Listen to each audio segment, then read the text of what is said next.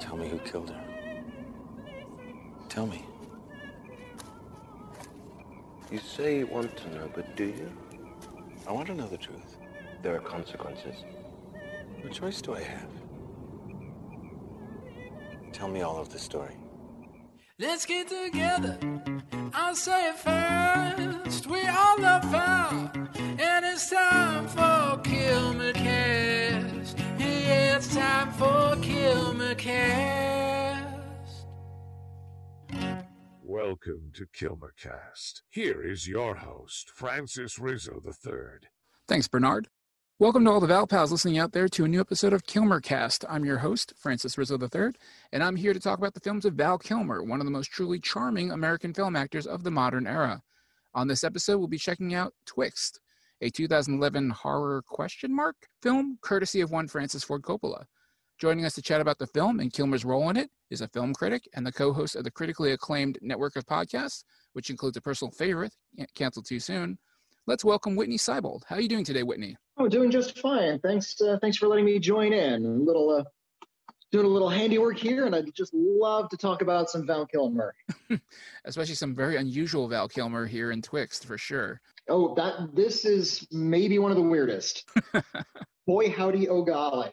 So, for the limited few who don't know about the wide-ranging, critically acclaimed network, can you fill people in? Sure. The critically acclaimed network, it's a network of podcasts that I do with one Mr. William Bibiani. We have an entire slew of podcasts, I suppose the main of which is critically acclaimed. It's our film review podcast. We also have Canceled Too Soon, where we talk about TV shows that lasted one season or less. We talk about Star Trek on one podcast. We talk about the old 1960s Batman TV series on one podcast. Throw a Rock, we have a podcast about that. But yeah, we're building our brand, as it were, and you can always find us just constantly podcasting about whatever topic you like. And here I am to talk about Val Kilmer, because I haven't talked about enough films yet this week. Some people say that the idea of doing a series about Val Kilmer was enough to say, you know what, maybe you don't do that. Has there been an idea that you've thought about for doing for your network that you said, yeah, that maybe is not going to work? Gosh, there's been a couple. I wanted to start a podcast called Your Daily Criterion, where we were going to do a daily 5-minute lecture on a film in the Criterion Collection. I once had an idea to do a review series of nothing but films that were over 5 hours in length. That's a terrible idea. No one's going to go for that. And golly, we've had plenty of bad ideas beside. So today we're talking about Twixt, but I was curious, what's your favorite Val Kilmer film? Because I'm going to go out on a limb and say it's not this one. No, it's not this one. And the answer is very easy. The answer is Top Secret.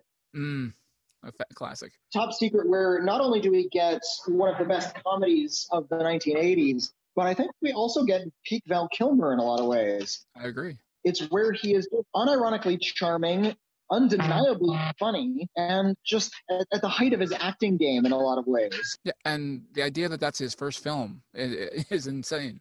That's right out the gate. Yeah, like, you know who he is. It wouldn't be until later that he started taking himself too seriously as like an actor. Juilliard. Before we dive into the world of Twixt, let's go back in time. Gather round as we put Kilmer in context. So, Twixt never received a general release in theaters, but it made its debut at the Toronto International Film Festival on September 11th, 2011. Obviously, that's the 10th anniversary of the 9/11 attacks, but around the world there was even much more going on. Occupy Wall Street protests kicked off in Zuccotti Park in New York City. That's right. Former French President Jacques Chirac was on trial for embezzlement. As is common for that time of year, the Caribbean and the Gulf Coast areas were being pummeled by storms.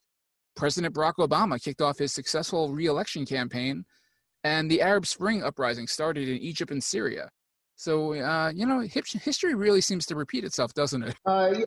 It repeats itself as it sort of saunters vaguely downwards, as it seems. Yes, very true, very true.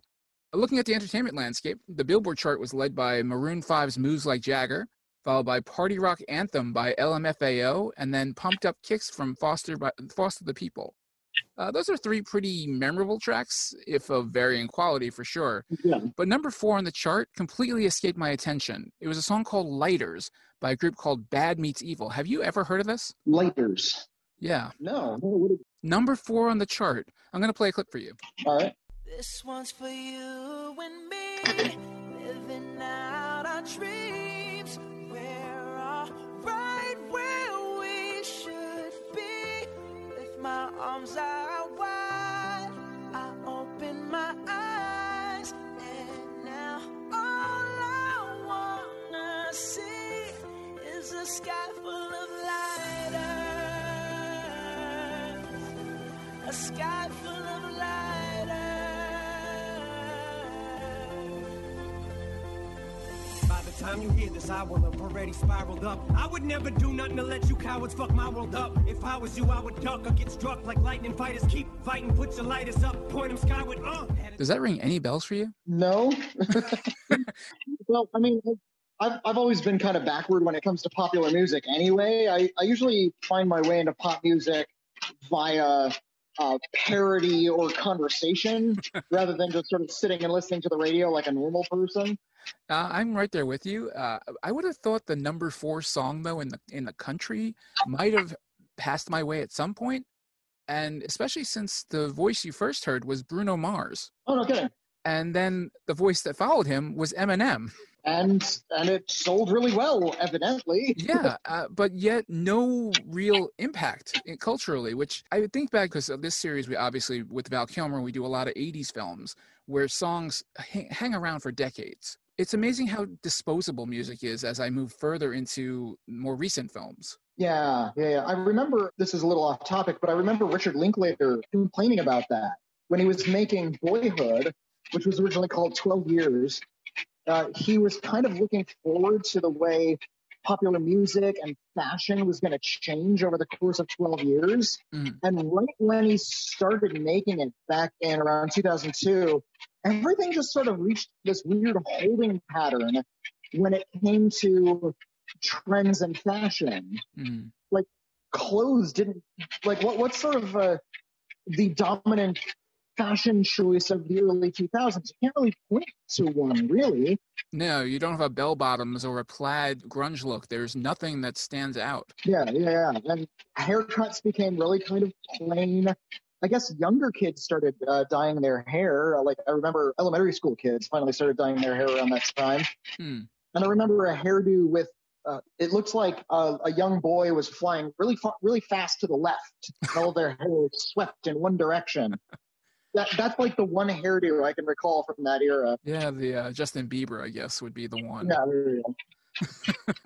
Yeah, definitely a time when everything was very down the middle, it felt like. Yeah, for sure. So on television, we were already on our way into the lowest common denominator pits. Of the top 10 shows watched in prime time, 4 were reality shows, 3 were NCIS series, including a spin-off of NCIS, and a rerun of NCIS was in the top 10. Meanwhile, football took up one of the 10 slots. Really just a mess of time. Network TV really had given up based on the competition they faced from prestige television on cable, I think. Yeah. Well, this is actually a fun backdoor into Coppola, because I feel like technology was changing so fast that a lot of entertainment businesses were trying really hard to keep up. And unfortunately, they couldn't keep up with material. They couldn't crack out important art that was taking advantage of that technology. They just had to be fast about it. And the best thing that they could produce quickly on a budget that would get a big audience is that reality show garbage. And as such, that's kind of where the culture ended up settling. It's a real bummer, and especially when CBS doesn't help matters by just throwing on very bland, formulaic dramas and procedurals constantly every night of the week. No, I mean, those are comfort food. The criminal justice system is represented by 2 equally separate yet equally important groups. Oh, the classics. As it always shall be. So on the New York Times bestseller list, James Patterson led the way with one of his many co-written books, Kill Me If You Can, in its first week, while Dick Cheney was number 1 on the nonfiction list with his memoir, In My Life, making its debut. Personally, I'm not a James Patterson fan, so I'm not going to be checking that one out. And I can especially say I'm never going to be reading a Dick Cheney book. Yeah, I was about to say, I'm not a Dick Cheney fan, so I'm not reading those books. Yeah, I really find as we get closer to current day that the top of the charts is not a place where I find my reading material. No, and there's figures. If I may ask, is your age somewhere around your mid-30s? I'm 42. I too am 42, and as it turns out, there's actual figures on this. You stop paying attention to popular music when you're 33. They actually scheduled it out. Like by the time you're 33, on average, you stop buying new records, and you actually start kind of pursuing your own personal taste a little bit more strongly. So, we're talking about a time and a place when we had already pretty much surpassed paying attention to this sort of stuff. So this is probably going to be really frustrating for some of your younger listeners who were 16 at the time Twixt came out. Yeah, I guess that's why I keep finding songs and things that have no connection to me at all as I go through these episodes. So it's nice to get it once in a while that I find something that I'm like, oh yeah, I really remember and I love that. And it's usually the 80s. Twixt didn't hit U.S. theaters in any wide release. It earned just $647,000 in worldwide box office. And while it was making its festival premiere, at the box office, people were watching Steven Soderbergh's Contagion, which earned almost $30 million in its first week. And has recently, well, not so much recently, but in the past 6 months has gained new relevance for people watching movies. To quote Contagion, the right bat at the right pig. It was followed by The Help, which was holding strong in its 6th week, which I don't think happens anymore. You have a film that holds strong for 6 weeks. And then the moderately successful launch of Tom Hardy's MMA film, Warrior. But then at number 4 was a film that I have no memory of. It was The Debt. Do you remember that film? Oh, The Debt. I remember it came out. I don't remember anything about it. It's very odd how it just slipped in there and disappeared because, I mean, it was a film set in the 60s about 3 Mossad agents who crossed into East Berlin to apprehend a notorious Nazi war criminal. Oh, wait, yeah. You know what? I reviewed The Debt. I remember it now. Isn't it amazing how you spent all that time on a film, because you had to spend time thinking about it and writing your review, and then it just goes away. Yeah, that's... Yeah, and you know what? That's not a matter of time. Some films just sort of fall through your brain without hitting any synapses on the way down. I saw films earlier this year that I'm fighting to remember. So, yeah. And it's kind of weird because this film was written by Matthew Vaughn, no slouch there, directed by John Madden, and starred Helen Mirren and Jessica Chastain. As the same character, if I recall. Yeah, and so it's like, how did something like that just vanish from our memories? Yet was big enough to be the number 4 film in America. Well, I guess number 4 isn't impressive enough to stay in the cultural memory. I guess not. It was followed by the Zoe Saldana action film Colombiana, then Rise of the Planet of the Apes, and then another one that I have no memory of, Shark Night 3D. Shark Night 3D. Oh golly. Vaguely I remember Shark Night 3D. I did not see Shark Night 3D. Yeah, I went back and I watched the trailer, and nothing about it stood out to me at all. I might have been in a short-term coma in September of 2011. Well, I remember being in New York September of that year, and I got to sort of walk through and briefly take part of the Occupy Wall Street protests. But I wasn't busy watching Shark Night. Shark Night is interesting because, and this also ties into Twixt. It comes at that time right when 3D was like booming and dying out simultaneously. Yep. Like some films were coming out in 3D, then Avatar, which came out in 2009, like really started getting studios running in terms of like repurposing and converting a lot of their existing films into 3D. Some films are being shot in 3D, things like My Bloody Valentine and Drive Angry. And you can tell that, and movie theaters were charging different price points for the 3D and the 2D screenings. Yep. So you could tell that the studios thought they had this big cash cow, that they could actually charge more for tickets if they released a 3D film. Yeah. And there was this little mini wave of 3D films that nobody paid attention to.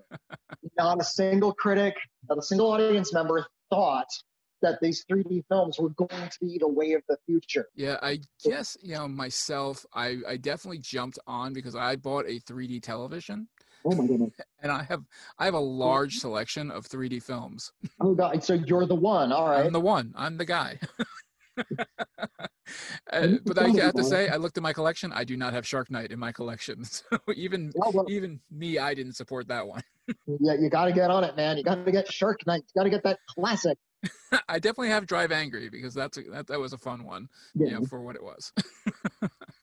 Wrapping up the top 10 was Our Idiot Brother, along with another horror film, Apollo 18, and then Crazy Stupid Love, which was hanging around at the number 10 spot. So that was what was going on while Twixt was suffering in festival viewings.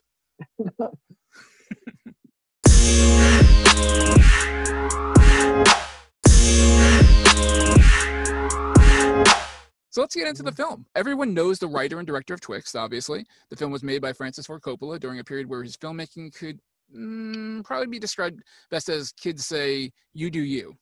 He made Tetro and Youth Without Youth during this time, working with DP Mihai Malamar Jr., and I probably butchered that name, so I apologize. They were all relatively low-budget films and very personal to Coppola.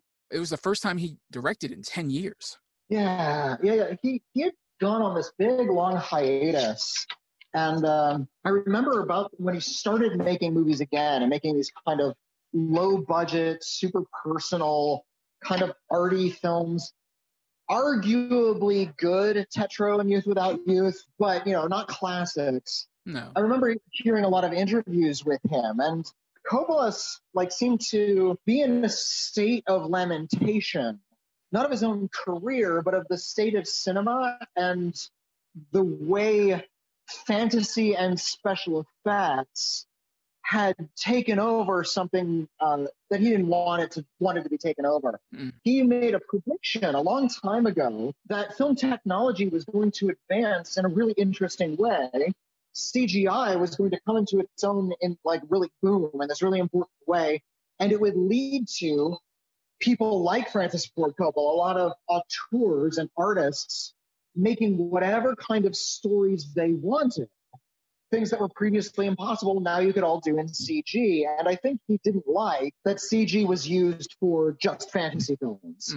I think he would prefer that, every filmmaker came out of the gate trying to make something like The Aviator using a lot of extensive special effects rather than something like, Star Wars: The Phantom Menace. Yeah. And you look at, what he did with like Rumblefish, and you see where this has been something he's been interested in a long time. I think the film world didn't go where he expected. And of course, you could also say that tying directly into that was the fact that that Hollywood started rejecting his films after a while.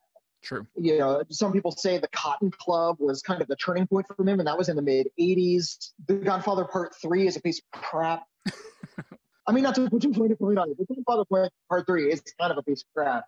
Yeah, but we'll find out maybe it was not him. We'll find out what happens when this new version comes out. So, I know Bram Stoker's Dracula has its fans. I hate Dracula. Oh, no. It's just overblown and bloated, and nobody's giving a good performance in that movie. It's a pretty picture. Some of it's lovely to look at, and I appreciate that he tried to make it kind of weird. We have a scene of Keanu Reeves squirting blood out of his nipples, but I haven't seen that in a movie before. No, that's new. So I appreciate that he's trying to do something at least kind of original with the Dracula material, but good God, is that film hard to sit through? It's definitely an experience, and for me, I just love the way he used old style FX in there to try to tell the story. Here's a fun story. I heard that Anthony Hopkins, who plays Van Helsing in that movie, based his performance on Herbert Lom from the Pink Panther movies, who plays Dreyfus, and in between scenes would practice his accent by saying "Clouseau, you fool! Clouseau, you fool!" I'm sure that went over well on the set. Yeah. What are you doing? No, I'm getting into character. Clouseau, you fool. What character? So here in Twixt, after a nice retro American Zoetrope production logo, I really like that one, threw me right back. We dive into a drive down some main street in middle America, which was not a visual I expected from this film, because you look at this box, you look at this poster, and it is so gothic, it hurts. It's tapping into a lot of the goth culture that had already been dead for like 15 years.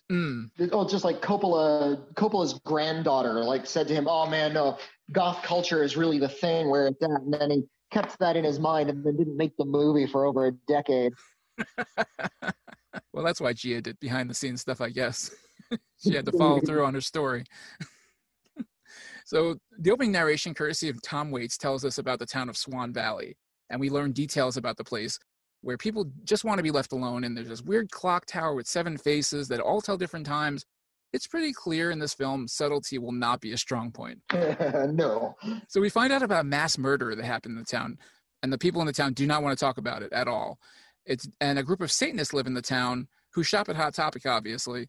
And they are led by a seducer of innocence named Flamingo. I gotta wonder what was going on when Coppola named this character Flamingo. Flamingo.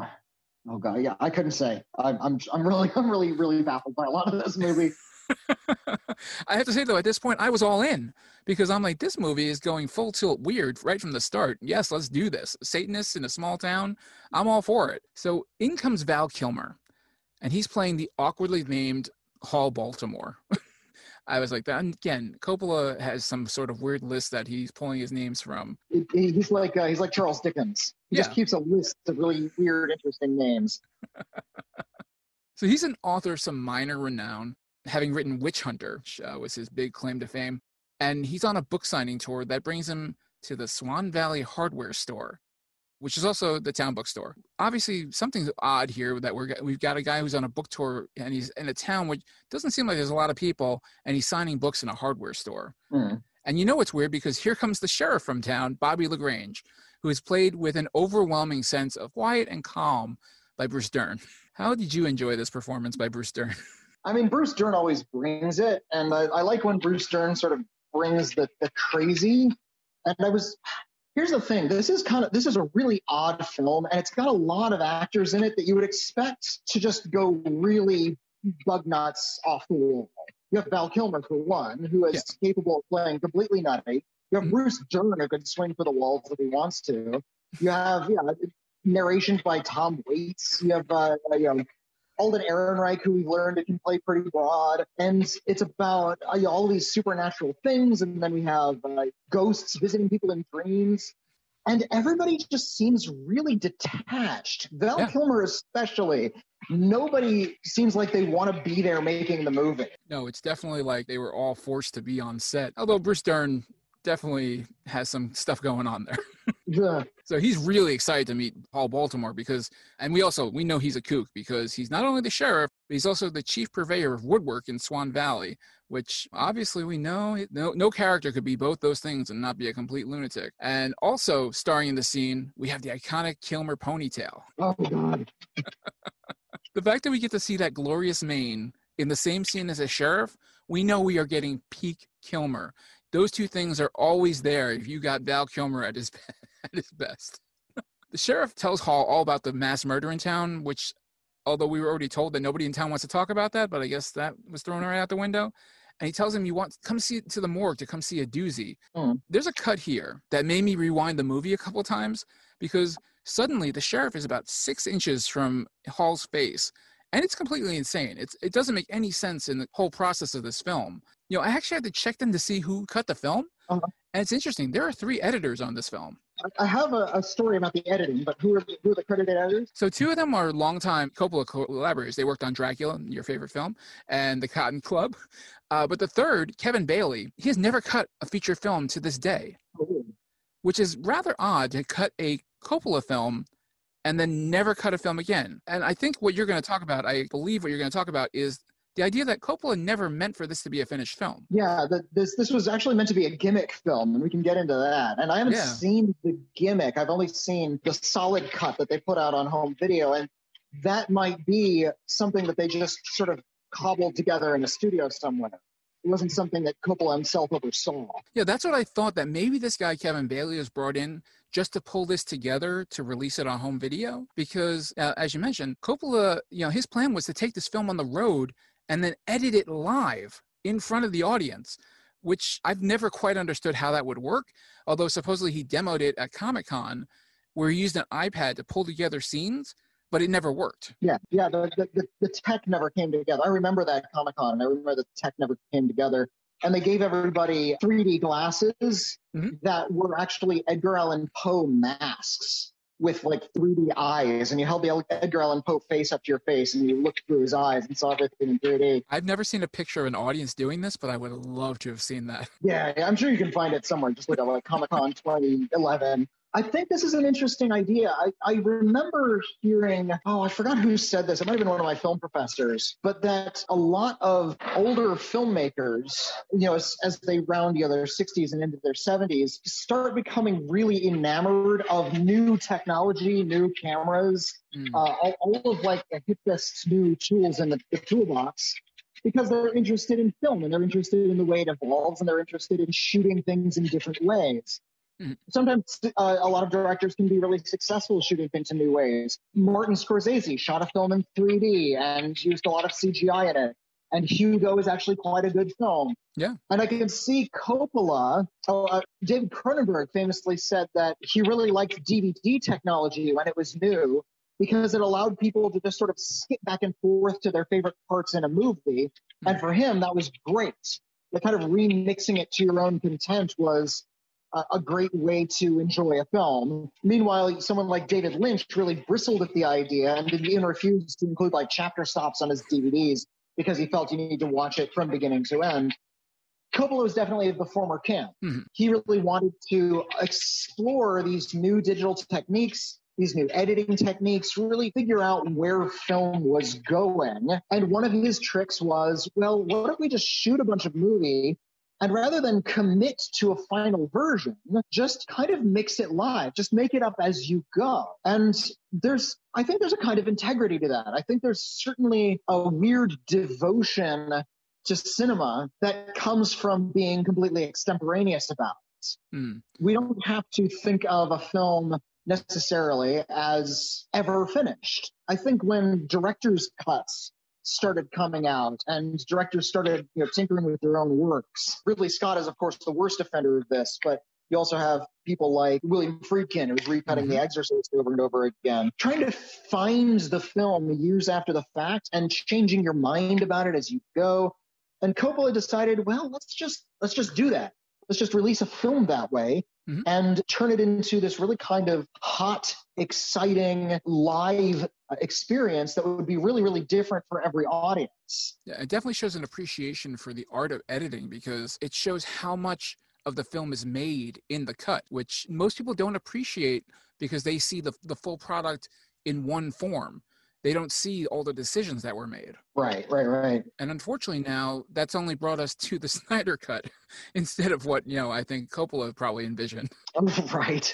Oh, gosh. And this is especially grievous with the Snyder Cut because that wasn't a director going back and putting their own stamp on a film. That was fans making a demand of a studio.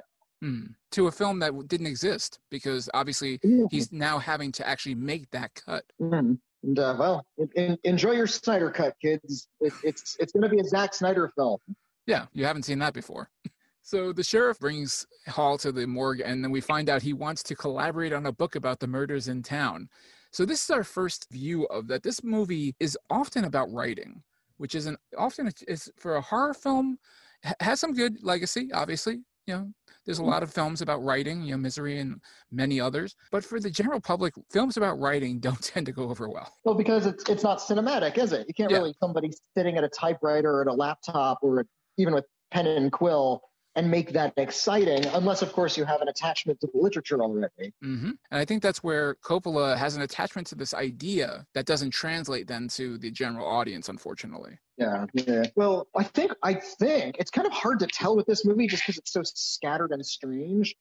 But I think he's trying to make some sort of comment on the creative process, maybe. It's hard to say, like how one finds inspiration and how that translates into the artwork you make and how that bleeds into the real world while you're making that work. Yeah, that's definitely a legitimate way to view this film, as we'll see as we go along, because those things play themselves out quite clearly along with the film, although the plot maybe not.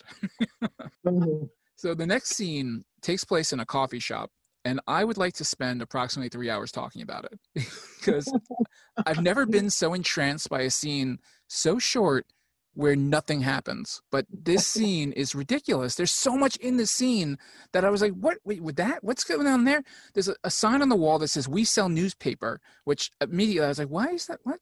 And then there's a badly photoshopped photo of the Chickering Hotel. Then the shopkeeper has this bizarre reaction to when he hands her the thermos, and she like smells the thermos, which is definitely something people do, right? Like people smell other people's thermoses when they're asked to refill them, right? Yeah. You know what? I'm baffled too. Just keep on describing this bizarro scene. And then in the back of the scene, we've got a guy, just hanging out in the back, a creepy guy for half a second. Why not? We're just no reason. He's just there. I mean, obviously, yes. Eventually, we find out why that scene existed because it's intended to get us to the Chickering Hotel, which we now know is the site of some really bad stuff. And what do we get when we get there with Hall Baltimore? He pours out a bottle for Edgar Allan Poe. An idol of his, I suppose. Yeah, I mean, we haven't established that in any way, except for the fact that maybe, because his name is Baltimore, maybe it's a pen name. But yeah, no, there's no explanation of that at that point. It's just, hey, he's going to go there and lose all momentum for anything that was happening in this film. Like, I feel like a lot of this movie is spinning its wheels. Yes, absolutely. In fact, every scene with Val Kilmer is kind of unnecessary to this movie. Well, unnecessary to the movie, but necessary to our happiness, I will say, is not the case, because there's a scene where I need to have that in my life. I think you know what I'm talking about, which is his writing inspiration scene. Well, he gets his writing inspiration from you-know-who, from Edgar Allan Poe himself, played by Ben Chaplin, who appears in his dreams and gives him clues. Yeah, and also direct readings from his book. Yeah. Did a 14-year-old write this? What the hell? Yeah, it's really kind of on the nose, would you say? Yeah, a little bit. And this goes to my, Coppola is trying to follow the orders of his goth teenage granddaughter, who's, saying, Poe is really important to goths. And he probably said, oh yeah, I know Poe. Poe's great. Well, I can write Poe into my movie, no problem. So yeah, there he is, the ghost of Edgar Allan Poe. Yeah, for one scene, legitimately just describes how you write in a scene with two people sitting at a table for a good 10 minutes. Yeah, gosh, it's so boring. And I'm a writer. You're a writer. We love writing. Yeah, but 10 minutes of them talking about writing is painful. And I'm not sure if that part was scripted or if the actors made it up on the spot. I think a big detriment, just to repeat myself a little bit, is how unengaged Val Kilmer is. Just if he were really in this role and really playing Hall Baltimore in this broad, interesting sort of way, if he had a lot more quirk and personality, that would have been great, but he has none of that. Well, he's just sort of sitting there sort of somnambulistically discussing stuff with Poe. And if you're in a scene with Edgar Allan Poe and Edgar Allan Poe is the lively one, something's amiss. This is very, very true. But I will say that there is a moment where Kilmer gives us his all, and I'm going to play a clip for you so we can remember this scene. The fog on the lake was like a straight edge razor. The fog on the lake reminded me of my first wife. It dissipated with time. I've lost my mind. And now I have a lisp. But now I'm suddenly turning into a black basketball player. She wore taffeta.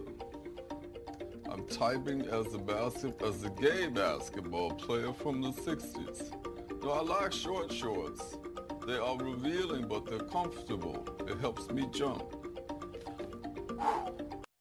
What the hell was that? How wonderful. How wonderful. I mean, that has to be improvised, right? It feels like it. I remember I watched and I reviewed Twixt when it came out on home video back in 2013, and I was so baffled by the film I had just seen that I had to watch the special features. It's really rare that I would watch the special features on a DVD of just a film I just saw. Mm. Some of the film, like some of my favorites, I would buy like the Criterion edition, and I want to hear interviews with the director. But in this one, I had to watch the special features just to see if I could get a clue as to what the heck I just watched. And I took two things away. One, Val Kilmer was really, really, really unhappy to be there. You knew he was just there so he could say he made a film with Francis Ford Coppola. Mm-hmm. They had to shoot at this little tiny town in the middle of nowhere. And of course, everybody in the town was really thrilled to have this big production there.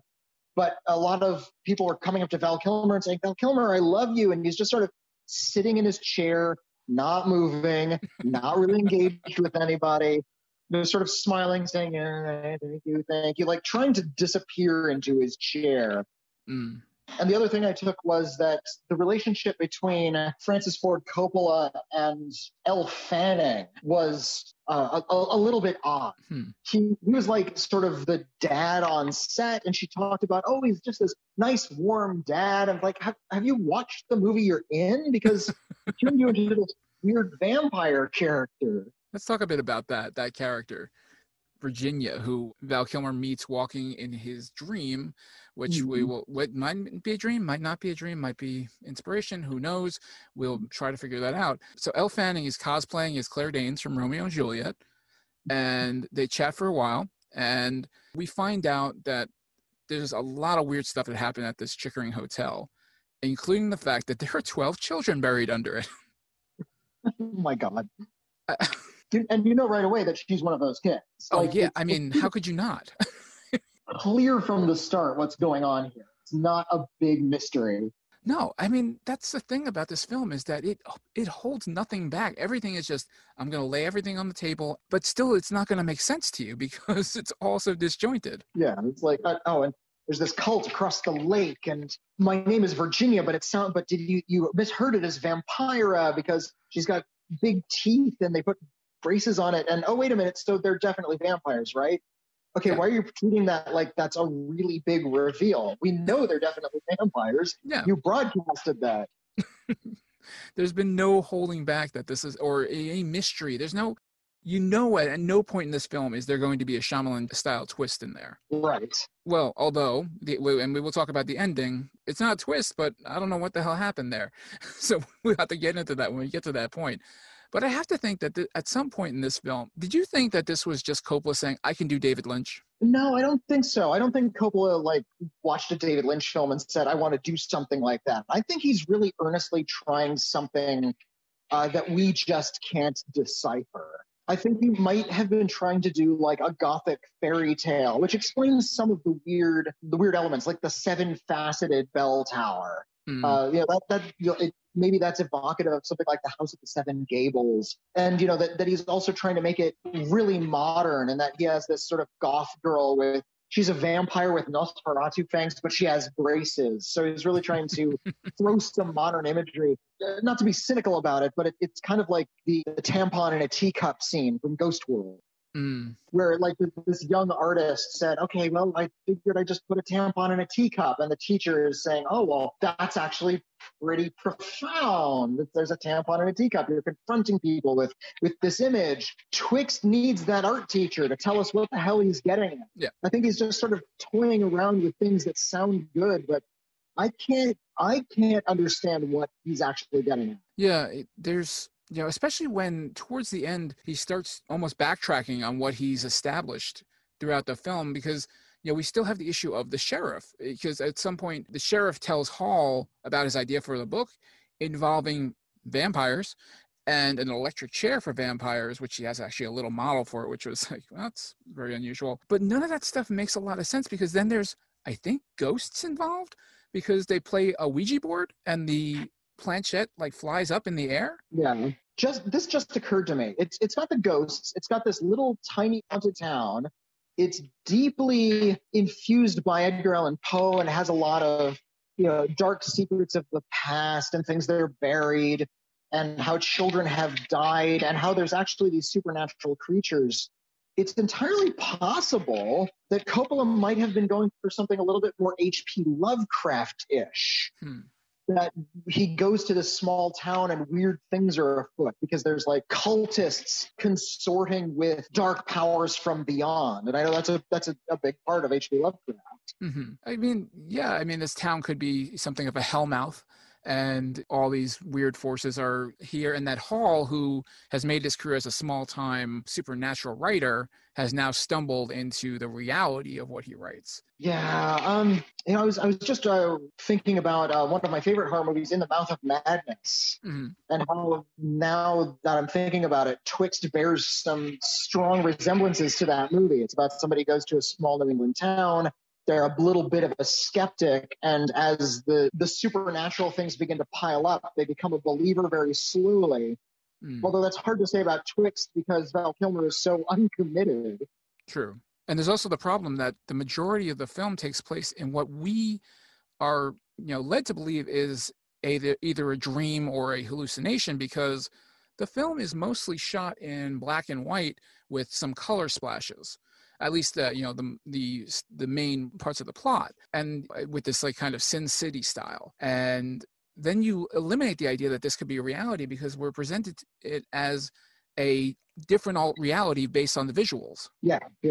I think that kind of takes away if there's an attempt here that this world, this is a nexus of all these odd things and that Hall has to confront them. And I don't think that's going to work if everything happens while he's knocked out or drunk or whatever. Yeah, like the only way he can see that stuff is in dreams. Yeah.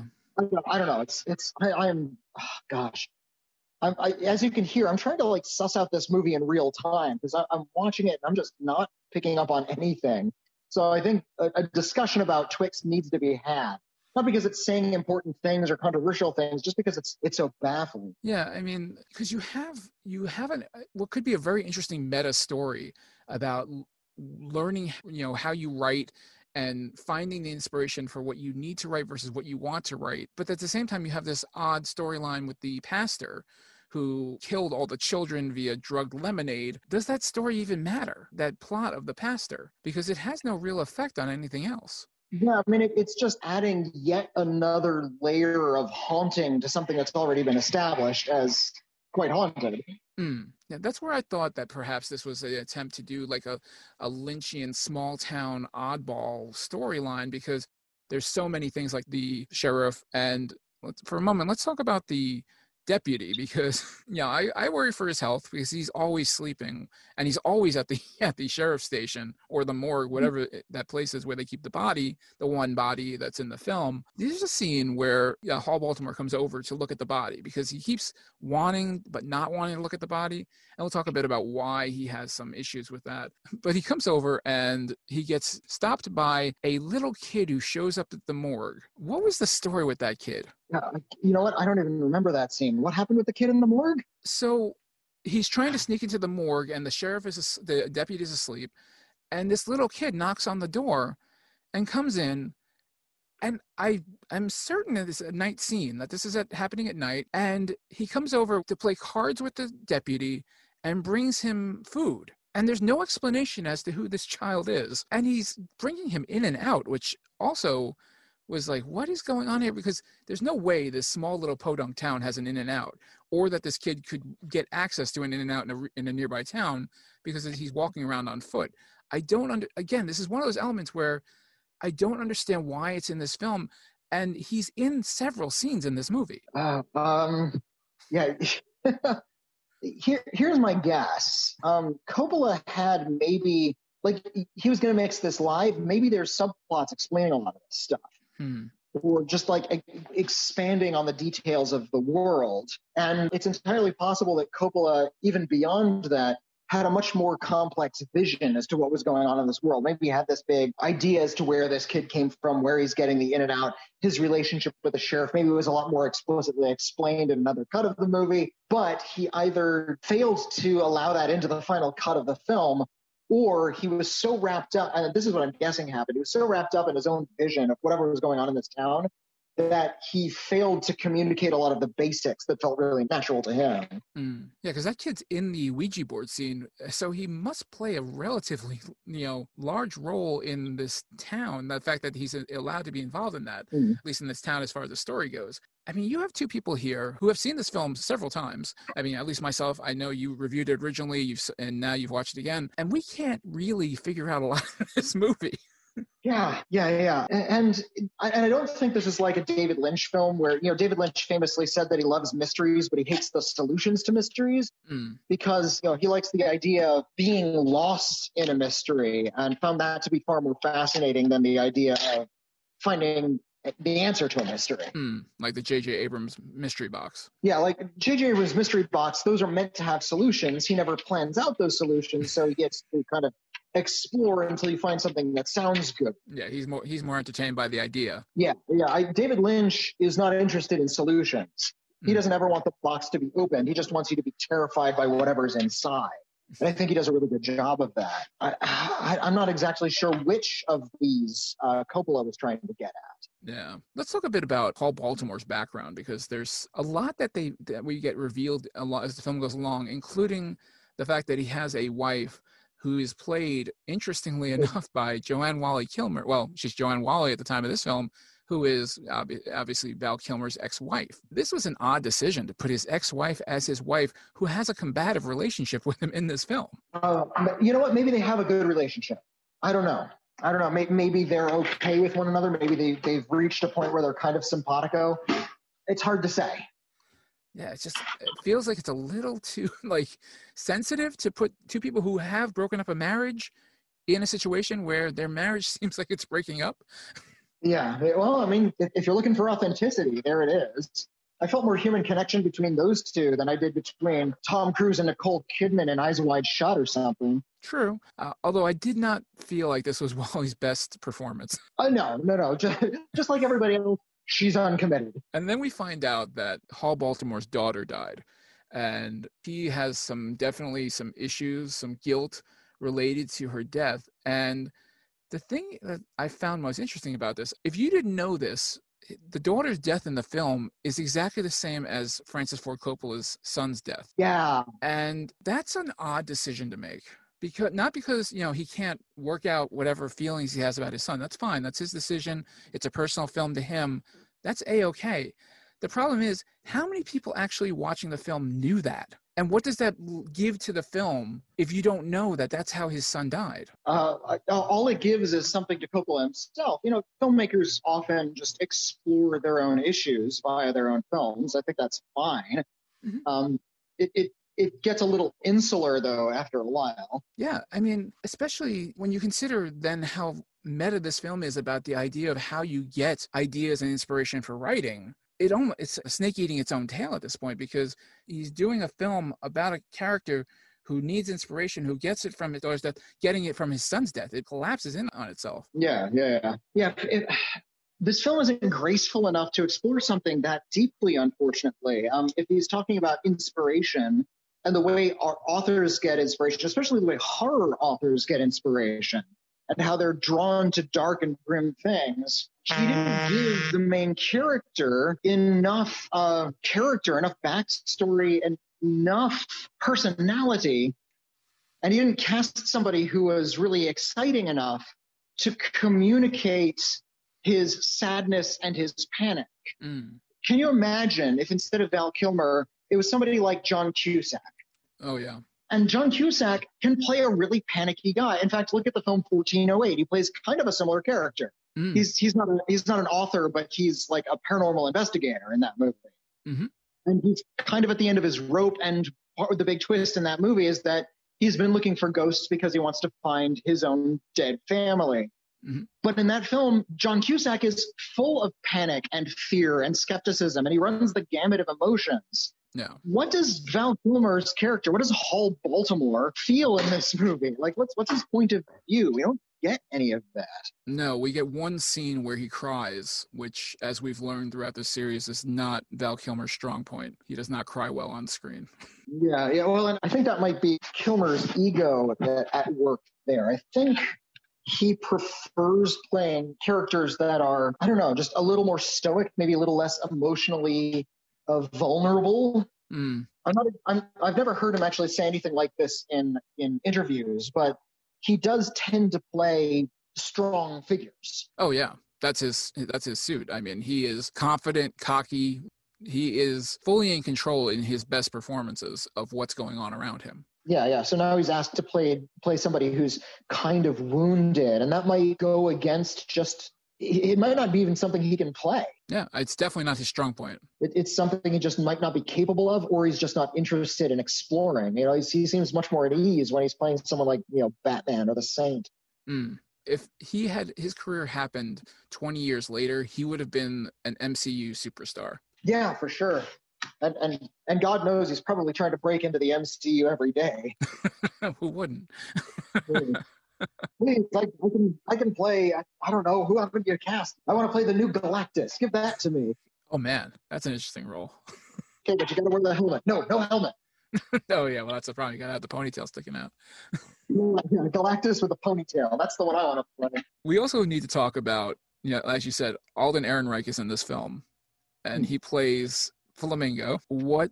And this is his second outing with Coppola, because he was in Tetro as well. Yes, but this one, I mean, this scene with him on the island, God. I don't even know what to say about it, because visually very interesting character, you know, with his face makeup and everything, you know, kind of like Nazi youth meets, you know, Burning Man meets Marilyn Manson. It's very it's striking, and he's, you know, detachedly quoting Baudelaire, and you know, he's definitely that kind of cult leader character. But then that goes away, and he's expressing genuine concern for the girl. And then later on, when Virginia, who is trying to escape from the pastor, he saves her and then bites her and makes her a vampire, which I thought we as the film audience and Film Together as a unit, we're trying to play it cool that he may be a vampire, may not be a vampire, because it seemed to me that this character Flamingo was all about the idea of villainizing younger generations by an older generation, the way you'd see in the 1950s Youth Gone Wild film. Yeah, that's accurate. So then why did we even have to play that he wasn't a vampire? Because it didn't matter. You know, he had this like bacchanalia that on this island. Why not just let him be a vampire? Well, I guess if you just let him be a vampire, they thought that the audience would start asking questions. Why is there a vampire village? Why would nobody talk about this vampire village? How many people of the town do they eat on a daily basis? You know, it's if you make it a secret, then you know you're not really asking those questions as much until the film's over, at least. Then you start asking questions. And there's no way anybody's asking questions during this film. Oh, yeah. At one point, Hall Baltimore goes up to the clock tower, this odd 7-face clock tower with Father Guido Sarducci, which, you know, classic casting there. I don't know how that happened. Well, it's not Guido Sarducci, it's Don Novello, but yeah. Yeah, but you know who he is. So, you know, they get up into Clockwork, and he finds a girl on the gurney, and it's his daughter, who starts saying, "Come with us, Daddy." It's very all strange.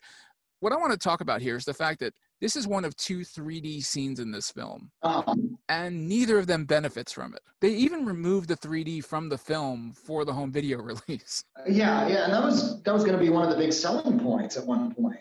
Yeah, I mean, when they showed it in festivals, they actually had a thing come up on the screen with 3D glasses saying, "Here's the time." I have to feel like this must have been a massive disappointment for Coppola's film. The editing didn't work, and then the 3D didn't work. In the end, I don't know if he I've never heard him talk about the film, but I have to think maybe he just disowned this film entirely. I think I think the experiment he was going for, like, he didn't even really know what kind of experiment he was trying to make when he made this film, but what he got definitely wasn't it. So I think he's just a little embarrassed that not only didn't it work, but it kind of revealed that he didn't really have an idea here.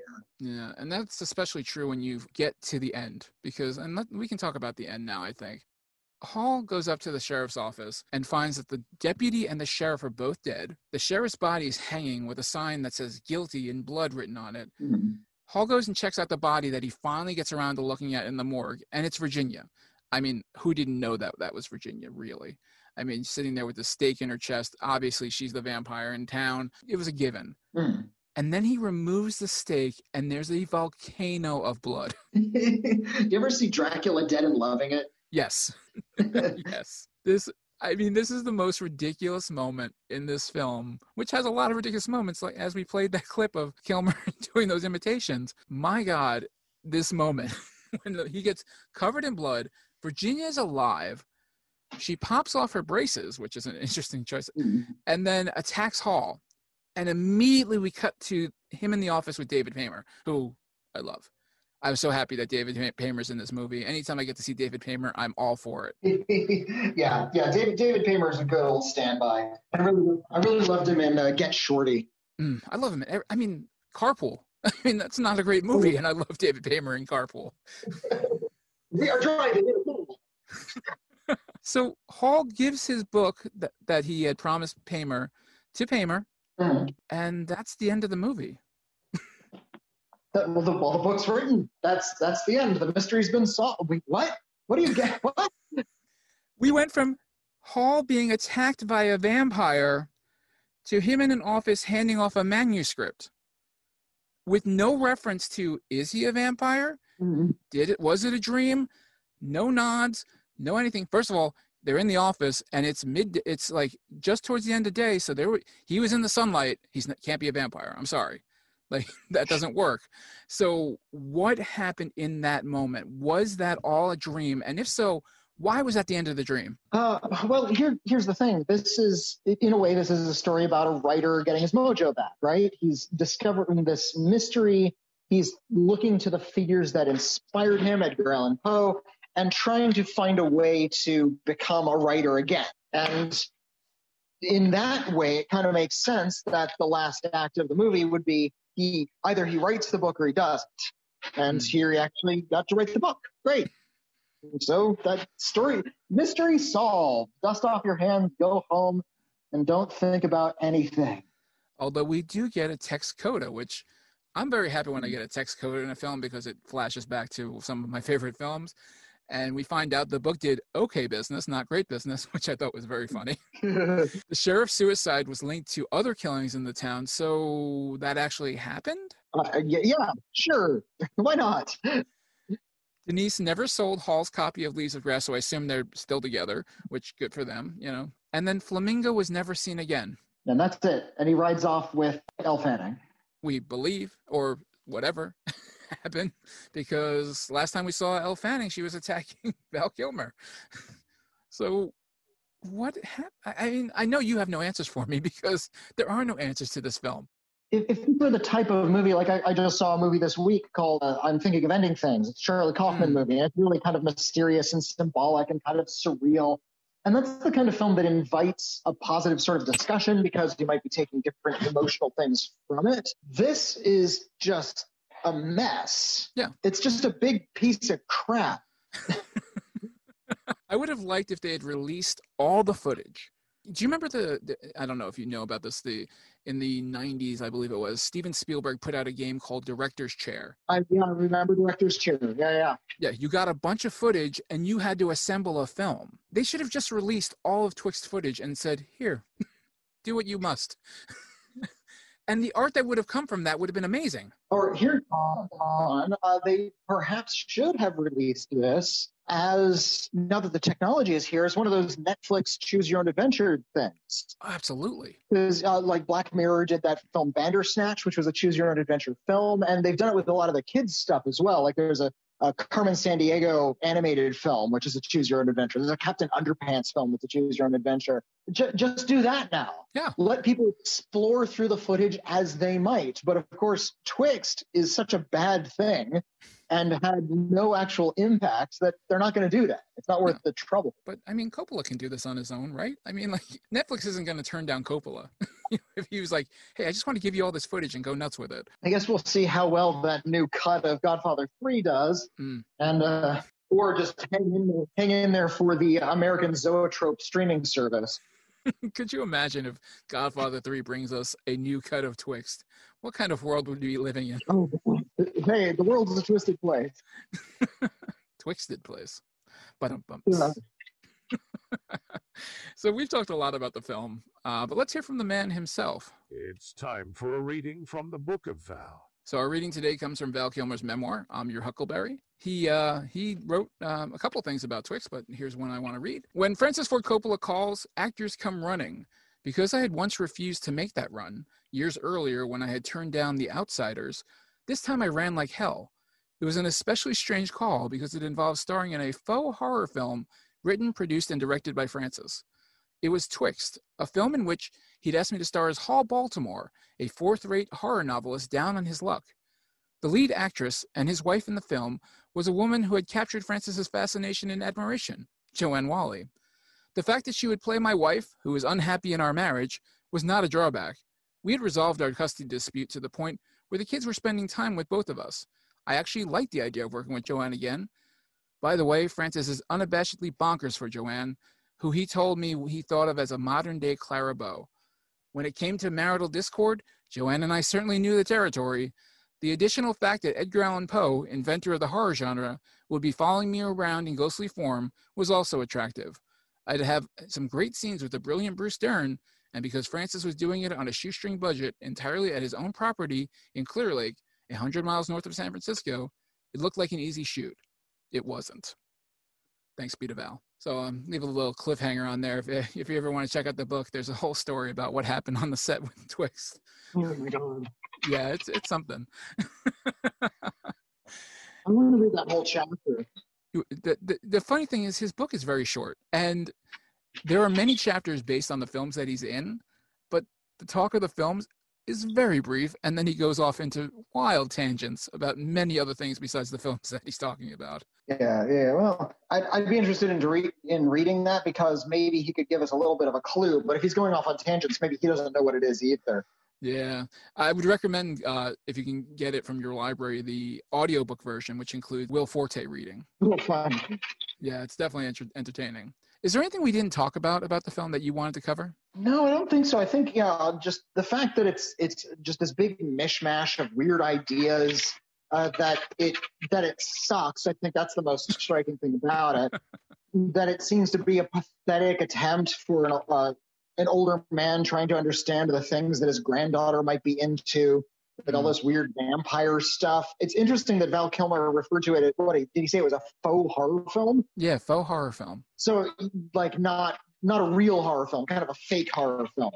Yeah, there's not a lot of horror in this movie, which is interesting, especially considering what it looks like. There's not a lot of horror, but at the same time, it's clearly not like a send-up of horror. Like, he's not making fun of gothic romances. No.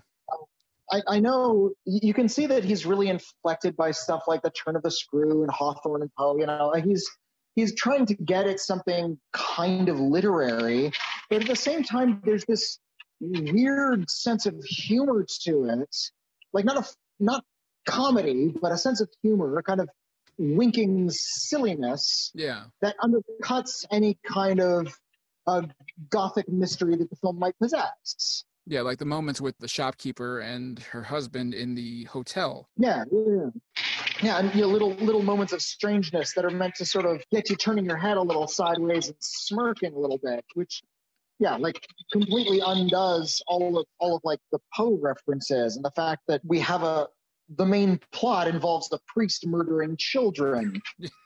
Yeah, they don't really care much about that. Just kind of a side note.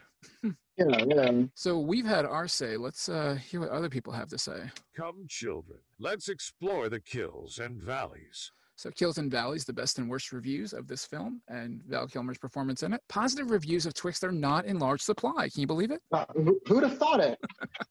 I will say the French film publication Cahiers du Cinéma ranked it as the third best film in 2012. Wow, all right. I don't know what to say about that. I mean, I admit it wasn't the strongest year in film. I'll give it that. But you have to be able to pull out 7 films that were better than Twixt. I don't care what your method of ranking these films is. There are at least 7 films that are higher than Twixt out there that year. Well, clearly somebody was trying to get trying to pull attention to Twixt. Yeah. As a critic, when we do those top 10 lists at the end of the year, sure, we don't necessarily author those things for posterity. Mm-hmm. Most critics understand that these top 10 lists serve as recommendations. So a lot of critics will eschew some of the more obvious choices, the ones that are getting talked about a lot, the ones that are definitely some of the better films of the year, and we'll leave them off of our top 10 lists because we want to put in some space for something a little bit more odd, something a little bit more daring, something a little bit more artistic, and something that has a bad reputation that we're trying to maybe bolster. Kind of like John Waters' top 10 each year. Yeah. So there's definitely some politicking going on with these top 10 lists. That's all I can assume is going on when somebody puts Twixt on their list. Third best film. Variety's Rob Nelson wrote about the film. Twixt registers as a refreshingly loose and even silly work from a major filmmaker in the autumn of his oeuvre. Moreover, the pick comes closer to the ill-fated One from the Heart, to the director's long-stated ideal of iconoclastic genre filmmaking within a controlled studio-free environment. Particularly in the dream scenes, one has the sense that Coppola, secure in his legacy, would rather push for self-reflexive humor and a handful of haunting images than for another hard-fought masterpiece. Now, you know what? I think that might be a big part of why it came out the way it did. Coppola is an old guy. A lot of filmmakers don't want to have to push and fight and work really hard for every work they do anymore. Yeah, you've done it already. Yeah, I've done all of the fighting. I just want to chill out and make something. I think that was like David Lynch's approach to Inland Empire. I'm talking about David Lynch a lot just because I know a lot about him and I like his work, but not that Twixt is comparable to Inland Empire, but no. Unless you're Cahiers du Cinéma. Yeah, well, Cahiers du Cinéma, they have to have high strange standards, otherwise they're not Cahiers du Cinéma. Yeah, David Lynch wanted to shoot something like Inland Empire in his backyard on digital cameras. He didn't want to have to worry about all of the hard work that was required to look at dailies and develop the film strips and go back to the screening room and watch everything, days after the fact. He wanted to just have an idea and make it that day. Yeah. So he just got out a little digital camera. He called up Laura Dern and said, come film something in my backyard. Laura Dern said, okay. And there you go. He's made his move. Wouldn't that be nice to just be like, hey, Laura Dern, come over to my backyard? Yeah. Doesn't work for me. You're a Polish sex worker. Go. Ooh, okay. Sounds good. Kirk Honeycutt of The Hollywood Reporter was far less interested in Twixt, describing it as Coppola's silliest work. One can reflect on what the young Coppola, with his masterful camera work and vivid imagination, might have done with such an opportunity. Unfortunately, the present-day one produces only tepid and tired imagery that would not earn high marks in any film school. Oh, harsh. You're taking your shots at Coppola, man. Like, that's not a good thing. You're not doing well if somebody's coming at you like that. But that's what the pros had to say. Let's hear what the unwashed masses on Amazon said about Twixt. Oh, boy. 158 reviews for Twixt, and just under half of them were 5 stars. Oh, my God. This reviewer makes some interesting adjective choices. I love this film. It's strange and strangely beautiful, grotesque and erotically charged performances from a great cast playing oddball characters in an engrossing ghost story. Twixt is like a liminal dreamscape between nightmare and fantasy, and a guest ghost appearance by Edgar Allan Poe and assorted vampires. I would not call this film erotically charged in any way. No, and if you think it's erotically charged, then I'm going to step away from you. Yeah, exactly. What exactly was doing it for you with this film? This person brings an interesting hot take. Twixt requires an attention span of more than 2 minutes. I personally thought that it was an excellent film. I have always enjoyed Francis Ford Coppola's smaller films. Tetra is a masterpiece. The Conversation, The Outsiders, Rumblefish. These are my favorite Francis Ford Coppola films. Twixt is on par with those. Oh, is it now? Okay. That's insane. If you're a Francis Ford Coppola fan and you're pulling out The Conversation and The Outsiders and you're saying that Twixt is on par with them, like, what head injury did you have at that moment? Because that doesn't make any sense. It's possible they're just comparing like sort of the budget and the scope. Like, oh, this you're right. You know what? In that regard, yes, this is like those movies. It's a movie made by Francis Ford Coppola. In that case, yes, they're all the same. They're all the same. They're all made by, well, they're more intimate stories, I suppose. I guess, but oof. The next one, I don't know if it's unbiased. I've got to love this film. My granddaughter plays the dead daughter in flashbacks and is the dead body on the gurney. Isn't movie work romantic? Thanks, Francis. Oh, that's funny. That's funny. Regarding Val Kilmer's performance, Val Kilmer has obviously hit rock bottom as an actor. That's from a 5-star review of this movie. Who describes the lead actor as hitting rock bottom. Good job there. Good to see Val acting in a horror, but not horror. Wait, what? Good to see Val acting in a horror, but not horror. Okay. Somebody who is just as confused as us watching this film, obviously. And then somebody said, absolutely wonderful, Val Kilmer at his very best. Somebody who's only seen one Val Kilmer film. Yeah, somebody who wasn't very fond of Spartan. Just 9% of the Amazon reviews were 1 star, but they made themselves heard. I am writing this review while watching the movie, so I guess that says a lot about it. With the people involved in making this movie, this is such a disappointment. I'm not even sure there's a storyline here, which probably doesn't help. The actors don't seem convinced either. I regret paying for this. 1 star. This one. I love the Fanning girls, but they should both make a note to remind themselves to not be in any more movies with Val Kilmer. Is that a problem? Was Dakota Fanning in something with Val Kilmer? I don't remember that, but hey, this guy's got a real defense for the Fanning girls, which creeps me out either way. So why are you referring to them as the Fanning girls? They're both fine actresses in their own right. Exactly. Again, very creepy guy. So we have a decision to make. With or without Val. Does Val Kilmer make or break this film? Val Kilmer breaks this film. He is not committed to this role. No. If you had cast a really weird actor, not even a known actor, just a really strange actor, like I said, John Cusack could have played this straight and intense. Nicolas Cage could have played something really, like maybe a little bit more energetic and off the wall. Heck, even Travolta could have done something with this role. And you know, I'll defend Travolta. He's made some weird decisions, but he generally kind of knows what he's doing when he's acting. He's made a lot of fingers and he's put in some really bad performances, but at least he's trying. Val Kilmer is not trying. He's doing nothing. Yeah. I mean, I have to say, obviously, I will be a Val Kilmer apologist forever since I am hosting a Val Kilmer podcast, but I can't imagine there's a performer who would have made this film. Well, yeah. No matter what, you're still in this film. You'd have a better performance, perhaps, but you're still in this movie, which is a big problem. That said, that imitation scene, chef's kiss.